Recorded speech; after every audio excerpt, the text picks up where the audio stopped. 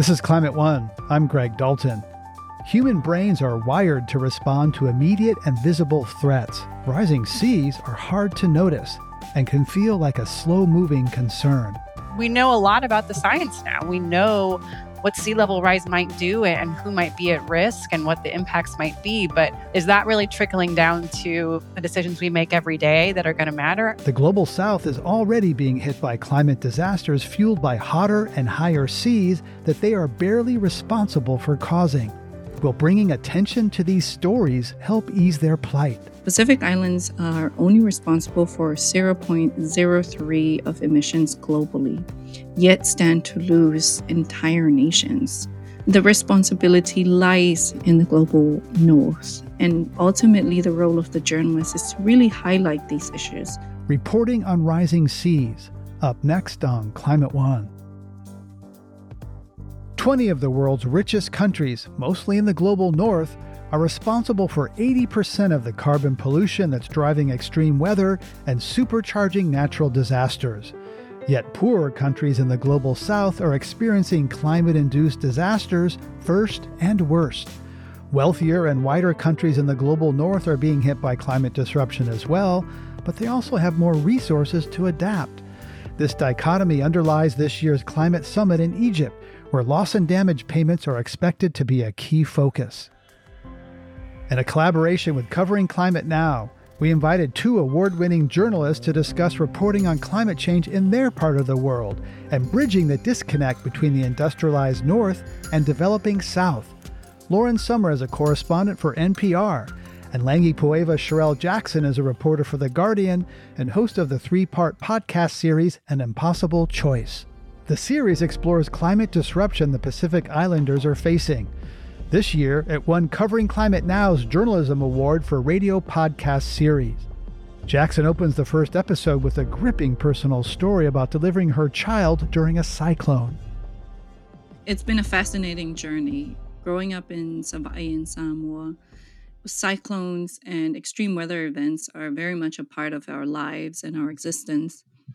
So when I was brought on to host An Impossible Choice and I was asked to share my personal story, like any journalist who wants to remain objective and just tell the story, I didn't necessarily want to share my story because I didn't feel that I should be part of the story.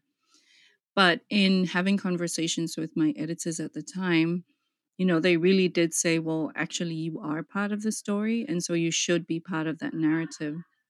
So even though it was hard for me professionally to center myself within the story, I was very much aware that I was both a survivor and an eyewitness to the climate crisis in the Pacific. And then that's how my birth story came up, of how my daughter was born in between storms in Samoa. And the fears that come as a new mother, having a child for the first time, and then a cyclone. We just survived Cyclone Evan, which displaced over 5,000 people in our villages. And then another cyclone was due on the very evening that my daughter was born. So to be able to tell that story and then hear from audiences how they resonated with it, and also just connecting the fact that hardships, that lives of Pacific Islanders, continue irrespective of the extreme weather events, that people will continue to live their lives even with the climate crisis and all of the issues that bring. So it was, as a journalist, a very challenging time in centering myself in that story. But at the same time, it is the strongest piece of work I've ever done on climate change, and I've used different approaches to try and reach international audiences on climate change. And this was a story that resonated, putting myself in it and telling the story of the people on the ground who are directly impacted by climate change and continue to be impacted by it. I really did make a difference. And how have you experienced climate change since then? Well, climate change is very much a part of our lives, and extreme weather events such as intense cyclones, flooding, that's something that happens, on an annual basis. So for us in Samoa, the change in the way that our livelihood options are available to us, so seasonal crops variations have really impacted the way that we have access to food and have changed the diet. Storm surges have increased in coastal areas, and then the availability of certain ocean-based food sources have also been a problem. So this continues to be something that we deal with on a daily basis. Professionally, going to town to do an interview and it be flooding is one of those like immediate kind of climate change impacts that one experiences on the islands. Thank you for sharing that. Lauren, you're in the Bay Area and produced an in depth report on how communities here are preparing for future sea level rise. What does climate disruption feel like to you personally here living on the California coast? Yeah, I think it's an interesting moment because, obviously wildfires have gotten extreme, have affected many people in the West, but some of the decisions that people make every day are climate decisions, and we don't always call them that. And I think where people are building, where they live, and decisions to build more in risky areas, those are all climate decisions, but they're happening in city councils, they're happening in kind of communities, and a lot of times aren't kind of connecting the dots. In those moments when they make those decisions about who's going to be there in the future and might be at risk. And so I think those are the types of stories I tend to gravitate to, which is like, we know a lot about the science now. We know what sea level rise might do and who might be at risk and what the impacts might be. But is that really trickling down to the decisions we make every day that are going to matter? I'm not sure it is. Right. They're kind of separated. Climate's still in that faraway future frame for a lot of people. Lauren, your work focused on the question of who should pay for climate resilience and protection, especially in a place where tech giants have established their headquarters. Tell us a little bit about what's at stake for the communities here, like East Palo Alto and the wealthy ones nearby. Yeah, it really, that particular story is kind of an interesting microcosm of this big question of fairness in climate change. Like, who should pay for the damage that have been done, and who should pay to protect people in the future? So, in particular, Menlo Park, which is in kind of in Silicon Valley in the Bay Area, it has Facebook, or Meta as it's called now, at their headquarters. They've spent a huge amount of money building a massive campus right on the waterfront there, in an area where it's very clear that even by mid-century there'll be risk from storm surge and sea level rise. It's also right next to East Palo Alto, is one of the last kind of low-income communities of color kind of left in Silicon Valley, which is extremely expensive area to live. They're also right on the waterfront. They also need protection. And so as the community in general is looking at, well, what do we build? Do we build a levee? Do we build some sort of protection? This question of who should pay, what's fair, is really kind of, it's coming up. It's causing a lot of tension in the community, and it's kind of right on the forefront of, like, a lot of places haven't quite figured this out yet. Right, and Sherelle, that does that come up also in Samoa? That what Lauren's describing within one county basically is a microcosm for what's happening globally between the North and the South. Your reaction when you hear about these fights? It's like the constant fight at climate negotiations. It's very interesting because among Pacific Island leaders and communities, our cultures are not based on confrontation. So it's very rare to hear a Pacific leader really confront the, high emitting nations on the problem that they caused and we're paying for.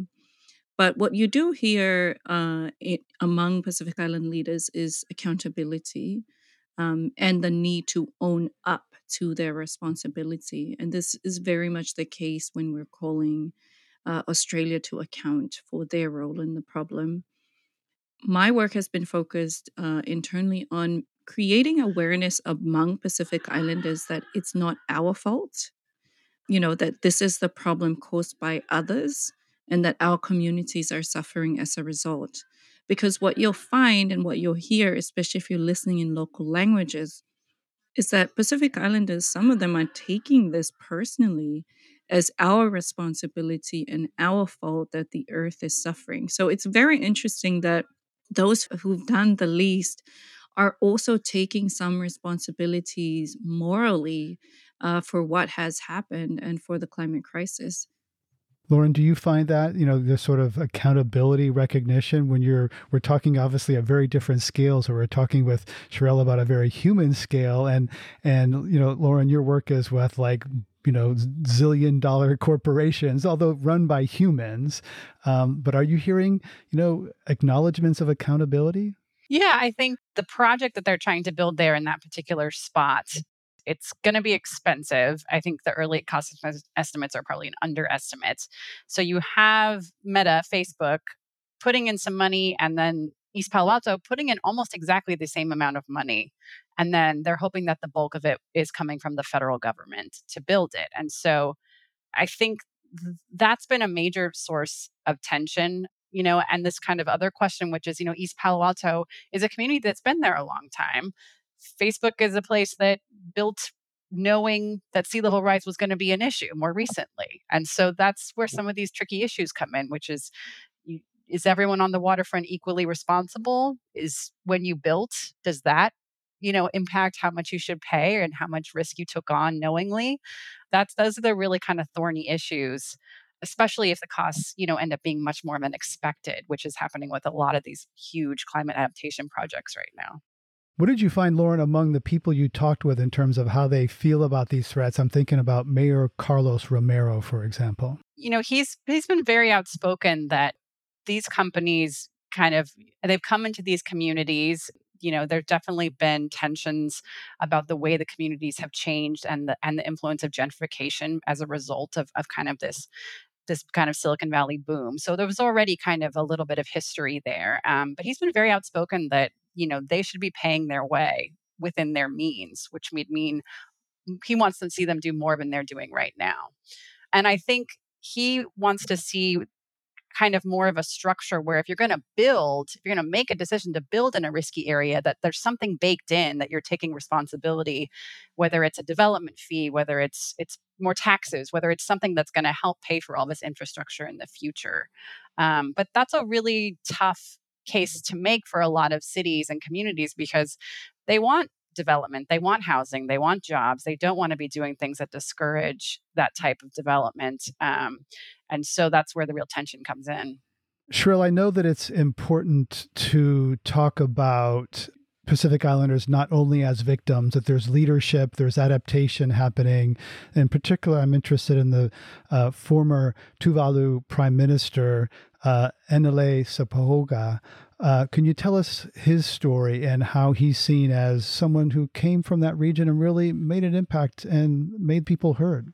Sure, Greg. Enele Sopoaga, former Prime Minister of Tuvalu, is really one of these amazing. I like to call him a quiet hero because he's very humble and he's from one of the smaller atoll nations in the Pacific Islands. Like, if you think Pacific Islands are small, Tuvalu is very small. And to have a leader from a country such as Tuvalu rise to the level of global leaders and stand side by side with US, UK, European leaders in the climate platform and in the climate negotiations has really been quite inspiring. And that's really driven from the fact that Enele Sopoaga is intrinsically, or rather that his experience as a Pacific Islander in an atoll nation is really raw. Having grown up in Tuvalu and educated in Australia, he not only intellectually understands the issue, but also has firsthand experience of the suffering that his people have gone through. For some context, Tuvalu experiences king tides annually, and king tides are basically an abnormal high tide. Which causes storm surges, and because it's an atoll nation, it floods the majority of the islands. And you'll see on an annual basis Tuvaluans holding up their whiteware, like fridges, holding up pigs, holding up children, so that they don't drown every time the waves hit. So it's a normal occurrence for them, except it's becoming frequent and it's becoming normalized. So the fact that former Prime Minister Enele Sopoaga raised and brought he had a very key role in negotiating the Paris Agreement. is something that is not just monumental for the Pacific Islands, but globally, it's very significant to have, let's be real here, a very insignificant country, an island, play a role in that way in negotiating one of the most significant agreements of our time on the climate crisis. Coming up, how personal stories of those most affected by the climate crisis help us understand how interconnected our lives and fates are. Someone in East Palo Alto who had come from Samoa and was very familiar with extreme storms and flooding. They had moved somewhere where they thought maybe that they were in different circumstances, and they were like, this is way too familiar that we're dealing with this all over again. That's up next.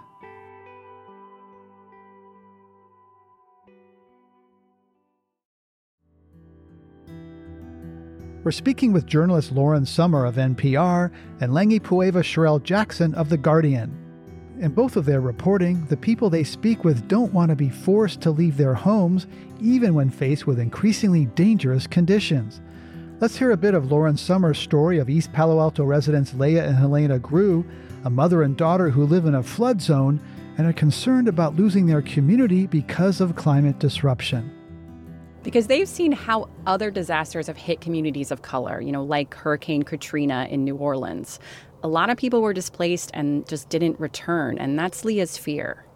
They'll move us out to sorry, I didn't want to think about it, but we'll get moved out to Stockton, Sacramento.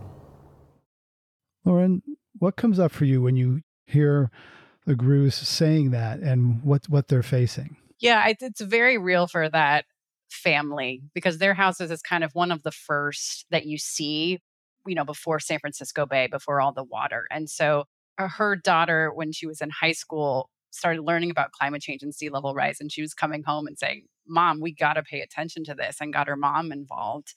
And their goal is really to get their community much more involved. Their family's from Tonga. There's a large Samoan population in East Palo Alto. There's a lot of people that really care about living there and being together and not being moved, as she said. It's what she was talking about is you're talking about with traffic, maybe 3 hours away from where they are right now, where you can still find somewhat affordable housing in the Bay Area. So it's not like they're moving to the town next door. It would be a full displacement. And the community's already faced a lot of gentrification pressure with Silicon Valley growing the way it has. They have a lot of friends that have been priced out, that have left the neighborhood, or when their kids grew up, they couldn't afford to live there near their parents. And so I think seeing kind of what happened with Hurricane Katrina, where you just had so many people who were already, kind of vulnerable or on the edge, just not being able to kind of rebuild in place and have to move elsewhere. I think that's their fear, is that one disaster, one flood would be that thing that would be kind of the disruptive force that would kind of break their community apart. And I'm curious, Lauren, when you're reporting this, talking about people in this very wealthy state, in this very wealthy country being flooded out, did you ever think about, or did others mention Pacific Islanders or these small nation states that are their whole country are facing what you're reporting on a neighborhood scale? My colleagues at KQED in San Francisco did some reporting that was great, which was they spoke to someone in East Palo Alto who had come from Samoa and was very familiar with extreme storms and flooding. And then in Palo Alto, there have been floods already, especially when there's really intense rainstorms. There's flooding kind of along this river in East Palo Alto. And so the interview was fascinating because they moved somewhere where they thought maybe that they were in different circumstances. And they were like, this is way too familiar that we're dealing with this all over again. We'll play a clip of that and then we'll get Sherelle to respond. So this is KQED reporter Ezra David Romero talking with two Samoans in East Palo Alto. Anytime there's a tsunami at home, all of us connect and emotions rises. I decided to leave because it's too much. And then we come here to America and here is this. He trails off there, but they come here, it's just the same thing they've been facing at home. Sherelle, your response to hearing, people who leave Pacific Islands, come to America and face the same thing. I was actually smiling at that soundbite because it's the way that one would translate. I could just hear that in Samoan. They were like literally translating that in English, and it's a really frustrating tone that they're using. It's like, okay, so we've moved the whole entire nation thinking that we'll do better. And yet here we are facing the same crisis. There is this perception that, if you move to a developed country, you'll be safer and you can seek refuge elsewhere. And I can just imagine that couple, thinking, okay, we don't need to live on the beach anymore in Samoa and suffer this. This is the strongest way that we have captured the experiences of the climate crisis in Samoa and in the Pacific, is really speaking to the people who lived in coastal communities and are impacted directly, whether it be their homes, inundated or taken down because of cyclones, or their livelihood options being impacted directly as a result of the climate crisis. And Sherelle, you say the choice whether to stay or leave is one of every Pacific Islander has to deal with, whether now or in the future. And, of course, that's difficult for anyone, yet the connection to homeland is particularly strong in Samoa. Like the word for placenta and land, I think, are the same, and it's tradition to bury that on your land. When a family member passes, they're also buried on the property. So can tell us about, for those who don't fully understand, most Americans don't have that kind of connection with land. We've lost that. Can you tell us a little more about your personal struggle in deciding whether to go or not, and what the connection to the land? Well, all across Polynesia and in many Pacific cultures, we are intrinsically tied to land, as you say, and in the podcast, I do explain this.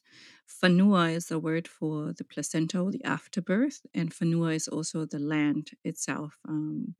So it's the same word, and you'll see, I think in Maori language, it's the same as well. So across Polynesian cultures, this is tied. And culture and land and environments are very much tied. So without a healthy environment or an intact piece of land, you also lose a lot of the languages and cultural references that we have. So in the birth story of a Samoan, the afterbirth is buried on your land, marking where you stay. And this is your ancestral land. And then the umbilical cord of the baby, once it drops off, is also buried on the land, usually with a tree. And then when you die, you are also buried on that land. And you'll often find in Samoa and in other Pacific Island countries that we sometimes bury our dead in our homes. Because the homes are open, you'll see like graves within the front porch of the house, because we're still related. We're still very much a part of the family, whether or not you've died 100 years ago, 50 years ago, or yesterday, that people are still very much a part of that land. Now, where this becomes a climate story is that for atoll nations such as Marshall Islands, Kiribati, Tuvalu, Tokelau, when they are forced to leave because there will be no more land, or it's fully submerged, or it's no longer inhabitable, you cannot just up and leave a piece of land as you would, say, in the States, in the US, where you're like, okay, I have an apartment here, I own a home, I can go buy a home somewhere else. No, this is something that your ancestors grew up in. You're born into this land. Your children, your children's children are supposed to be on this land forever, irrespective of where you go in the world. For my children, they will always have land in my home village, our ancestral land that we will always go back to.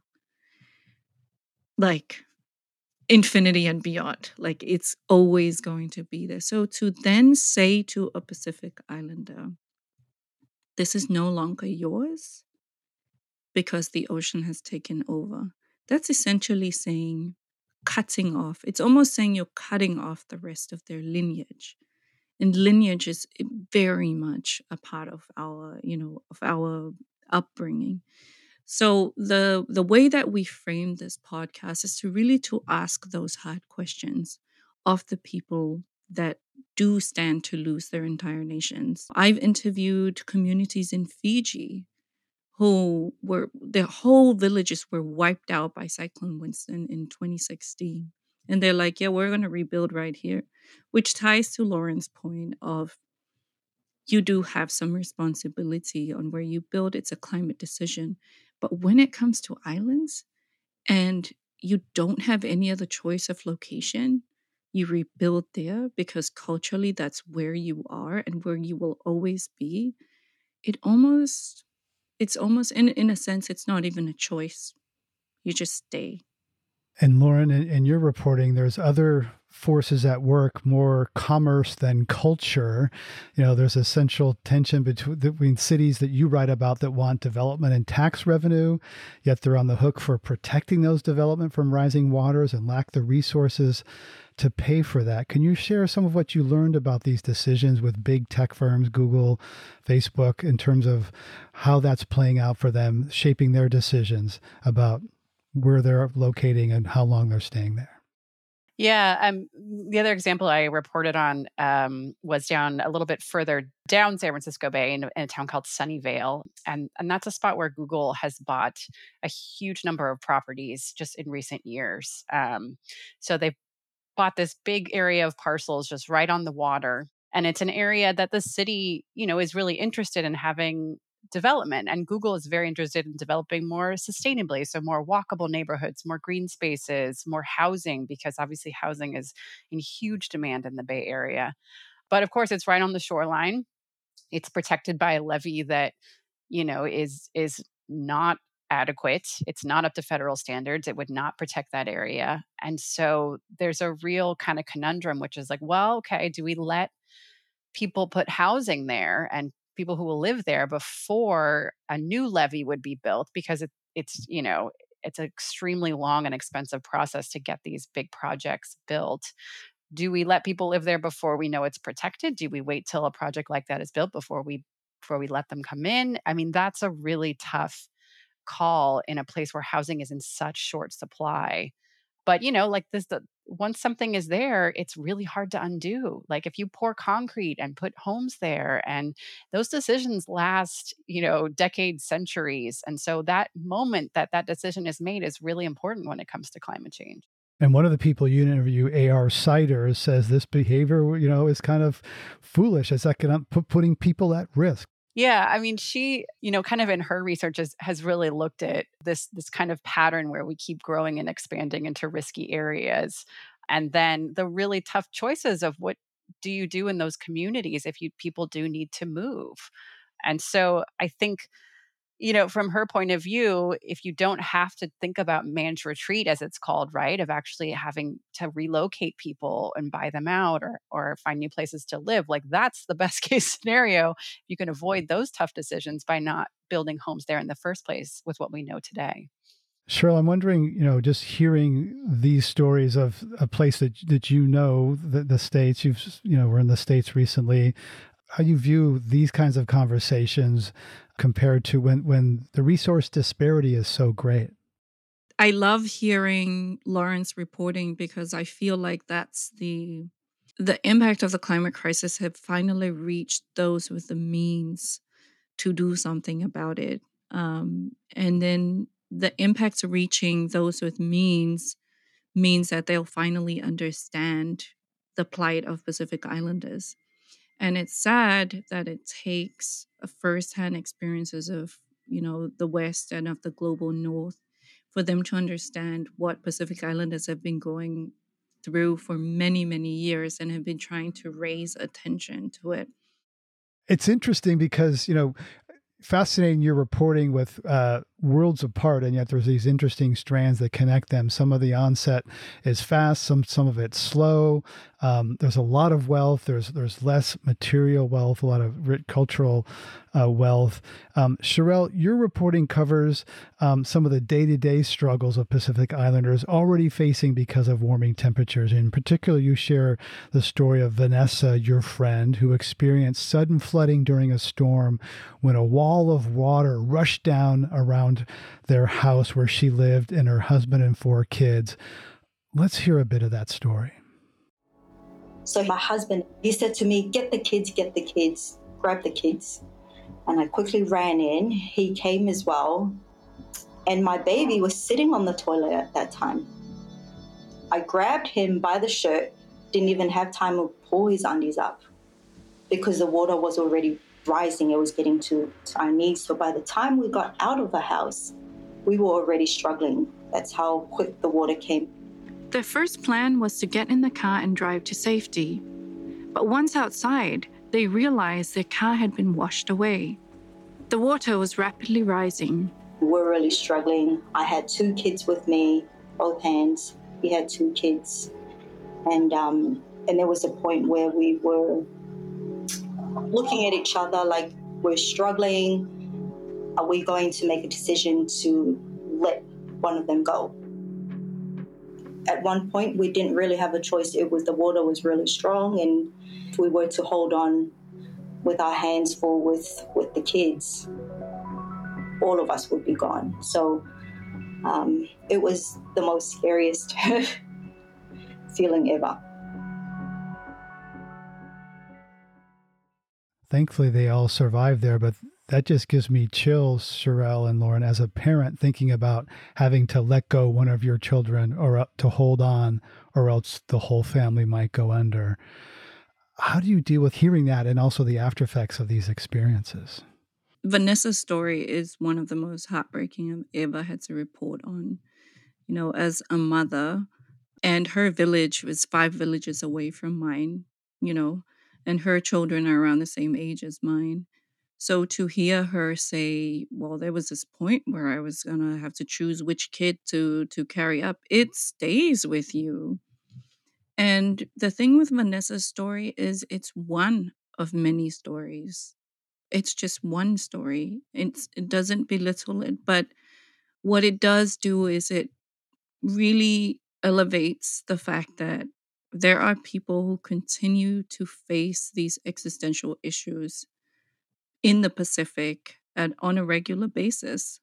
You know, I've reported on these issues for many, many years, and to hear Vanessa's story is to really hear about the climate crisis on the ground. And I want to go back to the issue of resources and the disparity between how the poor and how the rich experience climate change. For this particular story, Vanessa and her husband owned a business. There were 2 buildings. They could climb up and save themselves. Eventually, they did, thankfully, on top of the warehouse that they owned.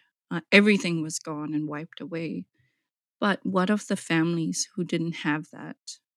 And many throughout the years have died because you had no place to go when your home is wiped. So it is something that as a journalist we do need to look into further, the disparity between the experiences that those with the means have and those without the means. Because when a wealthy person suffers climate, they can build higher, they can build somewhere else, they can afford. The Metas and the Googles can do this. The Tuvalus and the Tokelau's, they have no choice. They cannot build a new island. They cannot afford to do that. So this experience of climate change, when you have the means to save yourself afterwards, is so very different to the plight of Pacific Islands, where you just simply don't have the land or the resources to, continue having the life that you've always wanted to lead as a Pacific Islander. And I'll just share the story of how, I have survived many cyclones in the past, but the most recent cyclone, Cyclone Evan, my mom and I were in my house in town, which is on stilts. And I remember the first day of the cyclone, my mother saying, my mom's a high chief and she survived a whole lot of stuff growing up. And she said, it's very quiet. Like the cyclone is very quiet. And I'm like, what do you mean? She goes, you don't hear the sound of the wind. And that's because the house is a Western styled house. It had walls, windows, doors. It was well protected. But our earlier experiences of cyclones were in open valleys, traditional huts, and you hear the wind. it's like right in your face and you have no choice.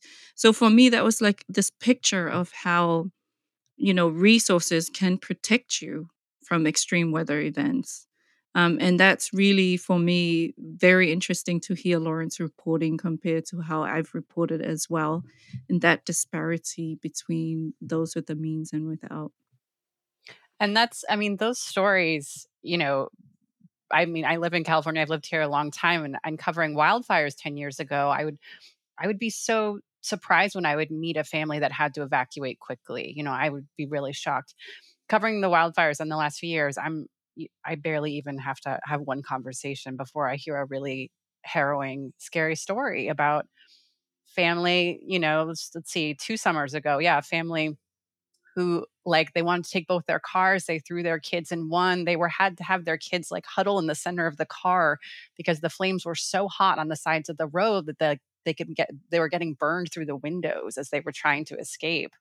And it's, I think as journalists, like, that's what we're trying to share with the world, that, maybe it's not you this time, but it's a very good chance it could be you in the future, no matter where you live, because these are becoming much more common events for many parts of the world. Coming up, how do people handle trauma when trauma itself is a culturally foreign concept? Just because we don't acknowledge it culturally, nor do we have the language to relay what trauma is or understand it, doesn't mean it's not happening. That's up next.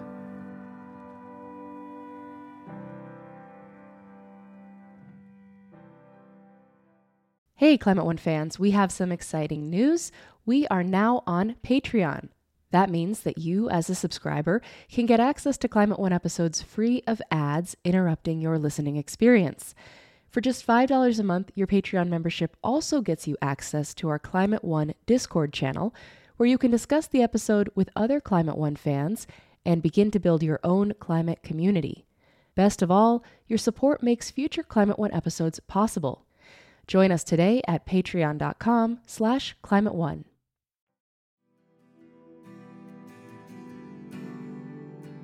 Living through climate disasters is becoming increasingly common across the globe.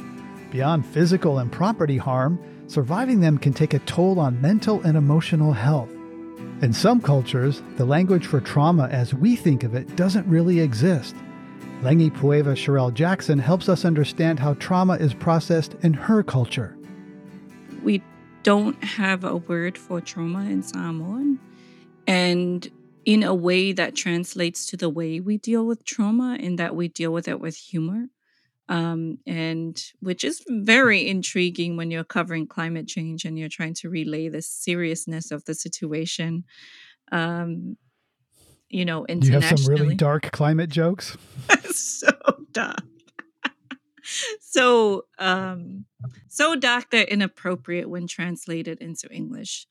So, and as a journalist from the islands, straddling that divide between how my local audiences receive climate change news with international audiences has always been quite intriguing, because I know that when I translate to English and I report, say, previously for The Guardian, that no, I shouldn't be mentioning the funny story of my uncle hanging on to the roof of the house while trying to hold his skirt on, and how that has always been hilarious for us. But when you're writing for an international audience who should be sympathizing, or who should be made to be aware of the seriousness of the situation, relaying those human stories is not necessarily the best way to report the climate story from the Pacific. So it's very interesting, and that really ties to the issue of trauma. And I've done some work with the DOT Center for Journalism and Trauma. We've brought them into Samoa to talk to journalists who are reporting on climate change and extreme weather events. And just because we don't acknowledge it culturally, nor do we have the language to relay what trauma is or understand it, doesn't mean it's not happening. Because journalists who cover climate stories, who are first on site, who are there with the first responders, do experience a lot of trauma anywhere in the world. And so dealing with that means that we can assist journalists in better reporting and perhaps even having a more hopeful lenses in reporting on climate change. How is that related to the language and culture around race and the sense of self? So in Samoa and again in many Pacific Island countries, the South is we and the South is collective. It's not about you, it's about your family, your village, your community. So you'll find that the experience of climate change is not about the individual losses, but rather the collective losses. And that's really why this issue is so severe for the Pacific culturally and as communities and as families, because the loss is not chalked up to one family. It is the loss of a whole community. And with that is kind of like, I guess, in terms, it would be like institutional knowledge. So it's the historical, oral history, and everything that comes with it. It's the collective. So trauma is experienced not just by the self, but also collectively as a family. Your experience as one person reflects on your family. So if one family is experiencing flooding or they lose their home, we consider that a loss of by the entire village. So we've been talking about this on so many different levels. And, as we're at this moment looking ahead for COP27 in Egypt, loss and damage, who pays is a big part of the conversation, as it always is. So I'm curious about this particular moment. We're having increasing awareness, increasing experience of these climate impacts, how your work can help frame the conversation around who pays and equity and justice, both within neighborhoods and globally. Lauren? Yeah, I think coming into this COP, I mean, just look at what's happened this summer alone. You've got the flooding in Pakistan. You'd had heat waves in India. I mean, like the number of just really incredible devastation that's happened recently.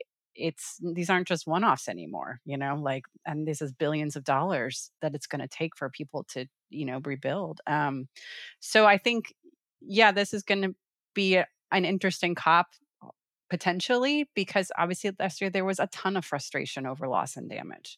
You had a lot of, countries coming forward saying, like, we can't keep ignoring this. This is something that's every single year starting to happen.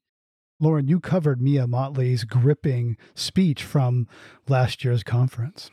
Yeah. And I think the momentum has built even since then about what are the ways that countries can actually, make this a reality. There's a lot of countries that are really have a huge amount of debt as a result of disasters and other things, right? Is it kind of a debt forgiveness mechanism is what she's bringing up to say that's how you could help countries deal with these kind of damages going forward. So yeah, there's a lot of frustration because there is a lot of reticence on the part of richer countries to take on anything that looks like liability, to say like, oh, it's our fault.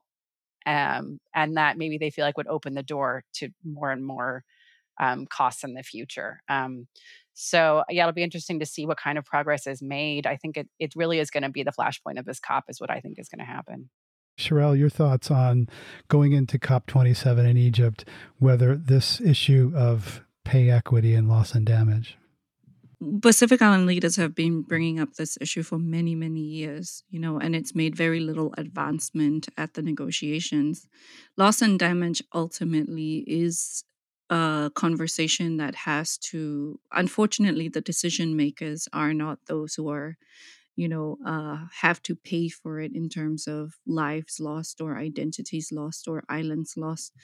So, in a way, it continues to be a disempowering conversation for Pacific Islanders because they are not necessarily the ones who have the sway and the pull to advance a conversation on loss and damage. Ultimately, the global north and high emitting countries do have to own up their responsibility. But as we all know, that blockades and they will continue to block this. So a lot of Pacific Island negotiators are not hopeful moving into COP27 that there will be much change, but it doesn't mean that they go in without hope. Pacific Island negotiators met just last week as part of the preparatory meeting towards COP27, where Pacific Island negotiators come together to consolidate their joint positions moving into COP27. And it continues to be an issue for the Pacific, and it feels like a long, long road ahead before anything is done for Pacific Island nations and in the climate front on loss and damage. Covering Climate Now is a collaboration of over 460 news and media partners aimed at driving a public conversation that creates an engaged public. And we're collaborating with Covering Climate Now on producing this episode.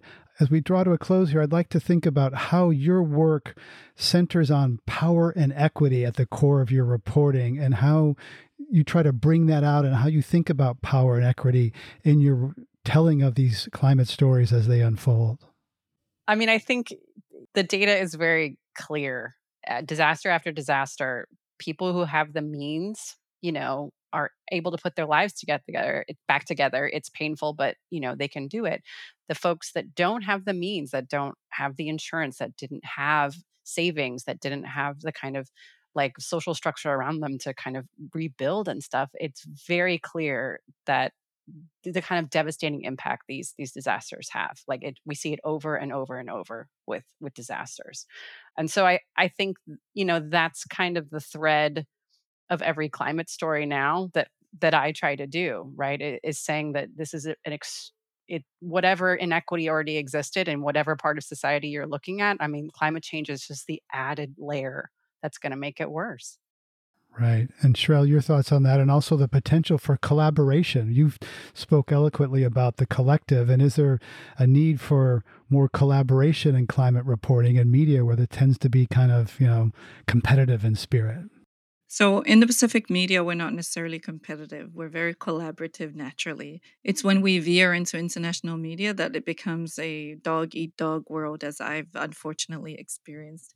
So first of all, I just want to mention that Covering Climate Now has been a game changer for climate journalism globally. And they have not only elevated climate change as a news beat in the US, but also globally.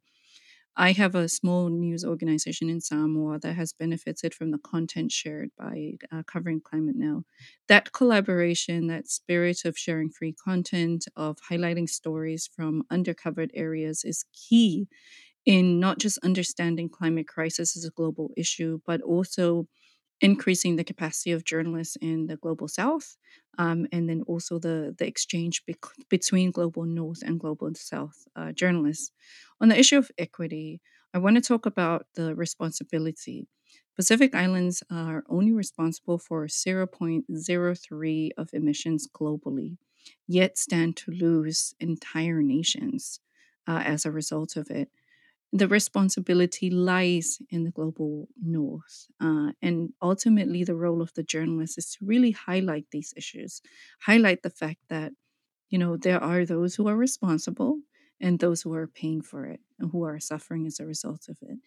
Thank you. And I should also mention that, Sherelle, you're reporting one in the category of radio podcast series for the Covering Climate Now Journalism Awards, and Lauren's reporting earned recognition as a finalist. So congratulations to both of you on that.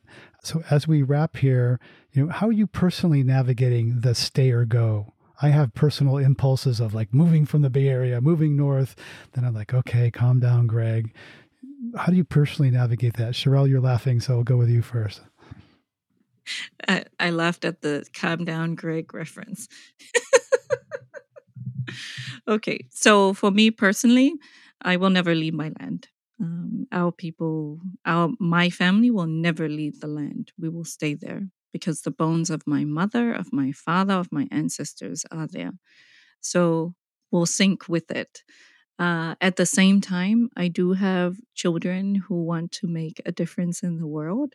So realistically speaking, there should still be a future that's secured for them, whether it be in Samoa or in a developed country where they may be safer on higher ground. Lauren, when you're doing your reporting, do you ever have thoughts of God, I got to get out of here while I can?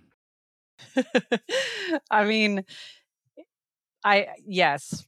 I always like to look at maps of California because if you map the wildfire and the flood and all the disasters and drought, I don't know where you would go necessarily to avoid it completely. But no, I honestly do think a lot about there's so many people living in places where they're going to be hit with something, whether it's a flood or a fire. And the thing I think most about is evacuation, honestly. Like, people have to be able to get out safely. And that's the thing we all need to work on, in addition to, the decisions that are tough building decisions in the future.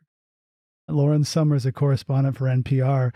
Lengi Pueva Sherelle Jackson is the climate collaborations editor for the Associated Press and host of the Impossible Choice podcast for The Guardian. Thank you so much for sharing your stories and the people you've talked to. Thank you, Greg. Yeah, thanks for having me.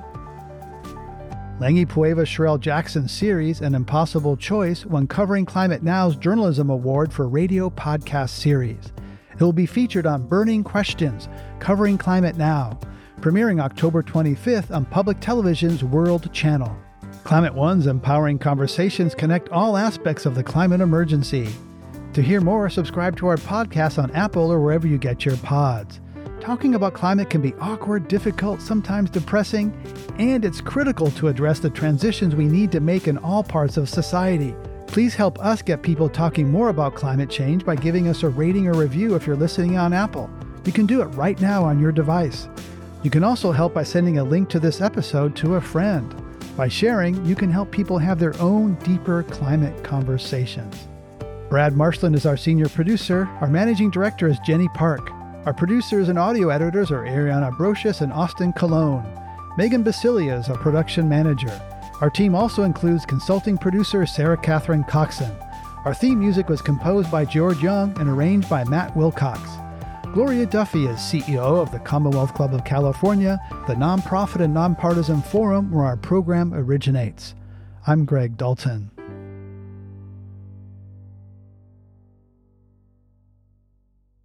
Hey, Climate One fans. We've all gotten used to a subscription model for paying for the things we really value. Here at Climate One, it's no different. We produce this show every week for free, and now we're offering you an opportunity to get our show free of ads.